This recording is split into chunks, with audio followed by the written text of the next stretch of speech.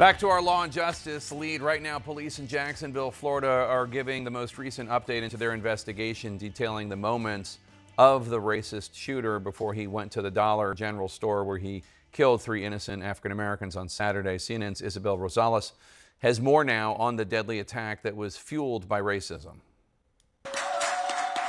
Lieutenant Antonio Bailey hailed a hero for chasing off the gunman who later opened fire at a nearby Dollar General in Jacksonville, Florida on Saturday. That shooter first entered a parking lot at Edward Waters University, Florida's first historically black college. He could have gone anywhere.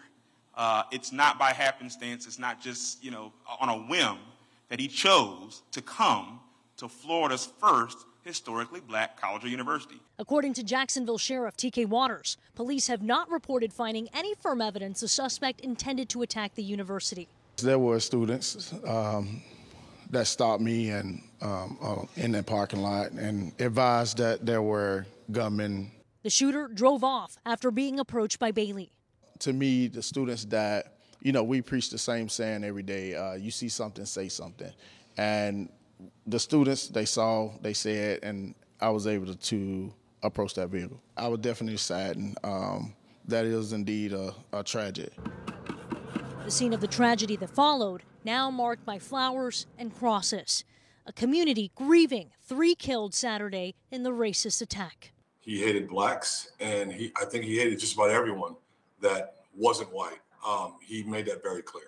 Now, more information about the gunman, identified as 21-year-old Ryan Palmetter. Deputies released this edited surveillance video at the Dollar General store, showing him in a tactical vest, armed with a handgun and an AR-15 style rifle with swastikas drawn on it. Then he opened fire. He understood what he was doing, and he understood why he was doing it. The shooter had no criminal arrest history. The sheriff says he purchased a handgun in April and an AR-15 style rifle in June, both legally, despite as a teenager being temporarily and voluntarily held under Florida's Baker Act for mental evaluation for up to 72 hours. I don't know legally, given the way the laws are written right now in the state of Florida, that there was anything that could have been done, and therein lies the frustration for me. The victims in Saturday's shooting identified as store employee Arnold Joseph A.J. Lagar Jr. and customers Angela Carr and Gerald Gallion. His killing leaves a 4-year-old fatherless. We're just trying to figure out how to tell his daughter that her dad's gone. It's hurtful because I thought racism was behind us, but evidently it's not. The attack in Florida, the latest in a number of shootings targeting black people, including at a supermarket in Buffalo, New York last year, and at Mother Emanuel AME Church in Charleston, South Carolina in 2015. I'm angry, sad to realize we are in 2023, and as a black person,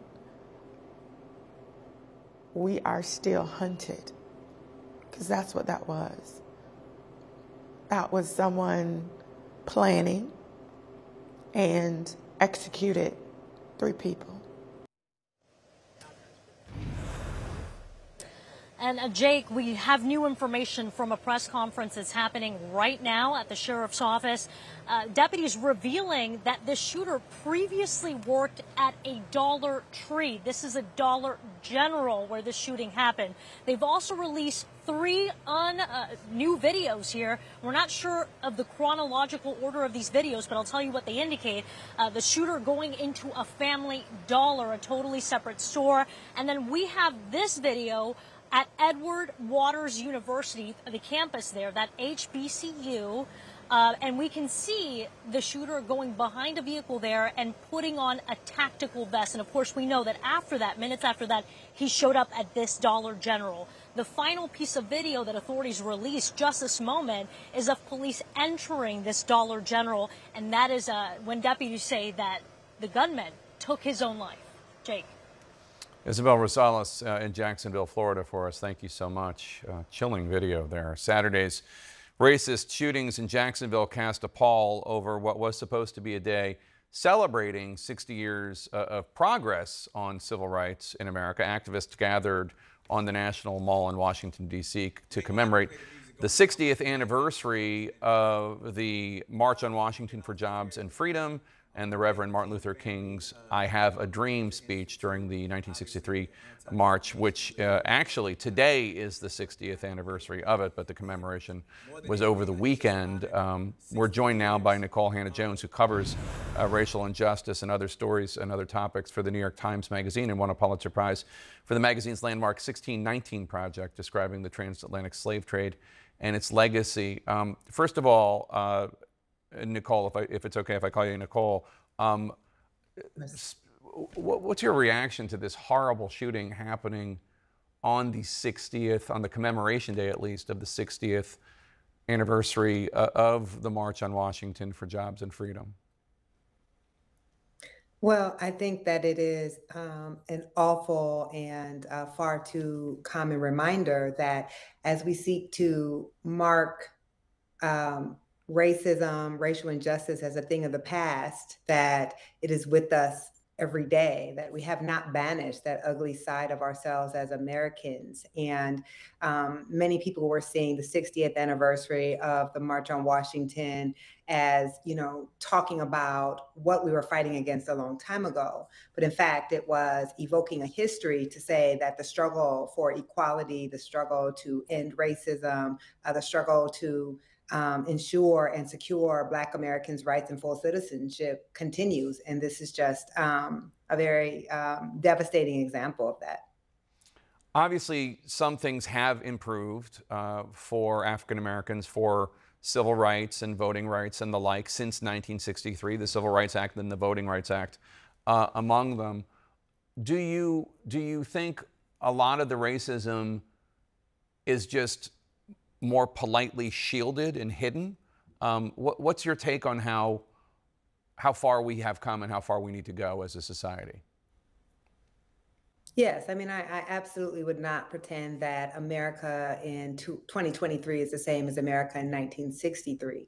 But what's also clear is that we have forward progress and then we see retrenchment. And we're clearly in a period of retrenchment. So, you know, on most measures, the Black-white poverty rates, if you look at unemployment rates for Black Americans, are still twice that of white Americans. The racial wealth gap has remained unchanged for Black Americans since Dr. King was assassinated.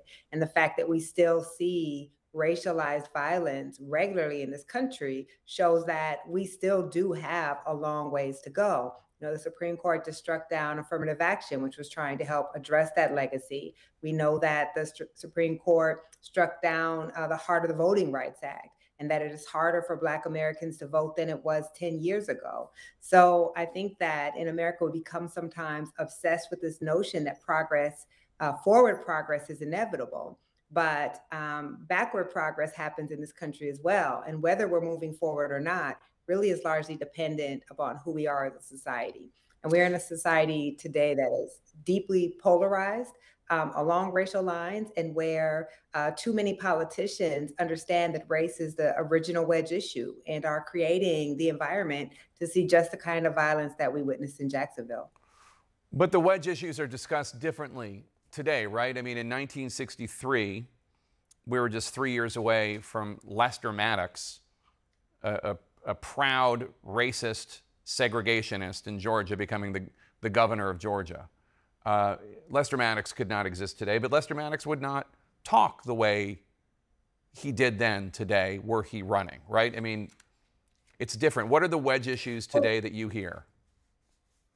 Yes, I mean, absolutely. So since 1968, it is no longer legal in this country to explicitly discriminate against Black Americans. So, of course, we've learned over the last 60 years that you have to use different language, that you have to use language that appears to be race neutral, but that sends the same dog whistle. So we can look at, you know, Ron DeSantis running on this platform of against what he's calling wokeism, but where those of us who study history, who understand the society that we live in, understand that that's often coded as language against Black Americans, as language against other marginalized groups. And how do we know that? Well, he also banned the teaching of African American advanced placement studies in the state.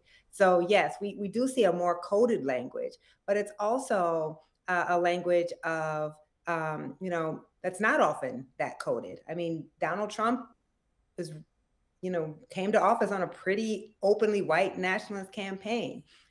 We see people like Tucker Carlson, who are allowed to have a major platform on the most watched cable news television in the country, and who openly talk to white nationalist talking points. So we kind of have this wink and a nod racism, but it's barely concealed, and all of us can hear it. Nikole Hannah-Jones, thanks for being with us on this anniversary of the March on Washington for Jobs and Freedom. We appreciate it.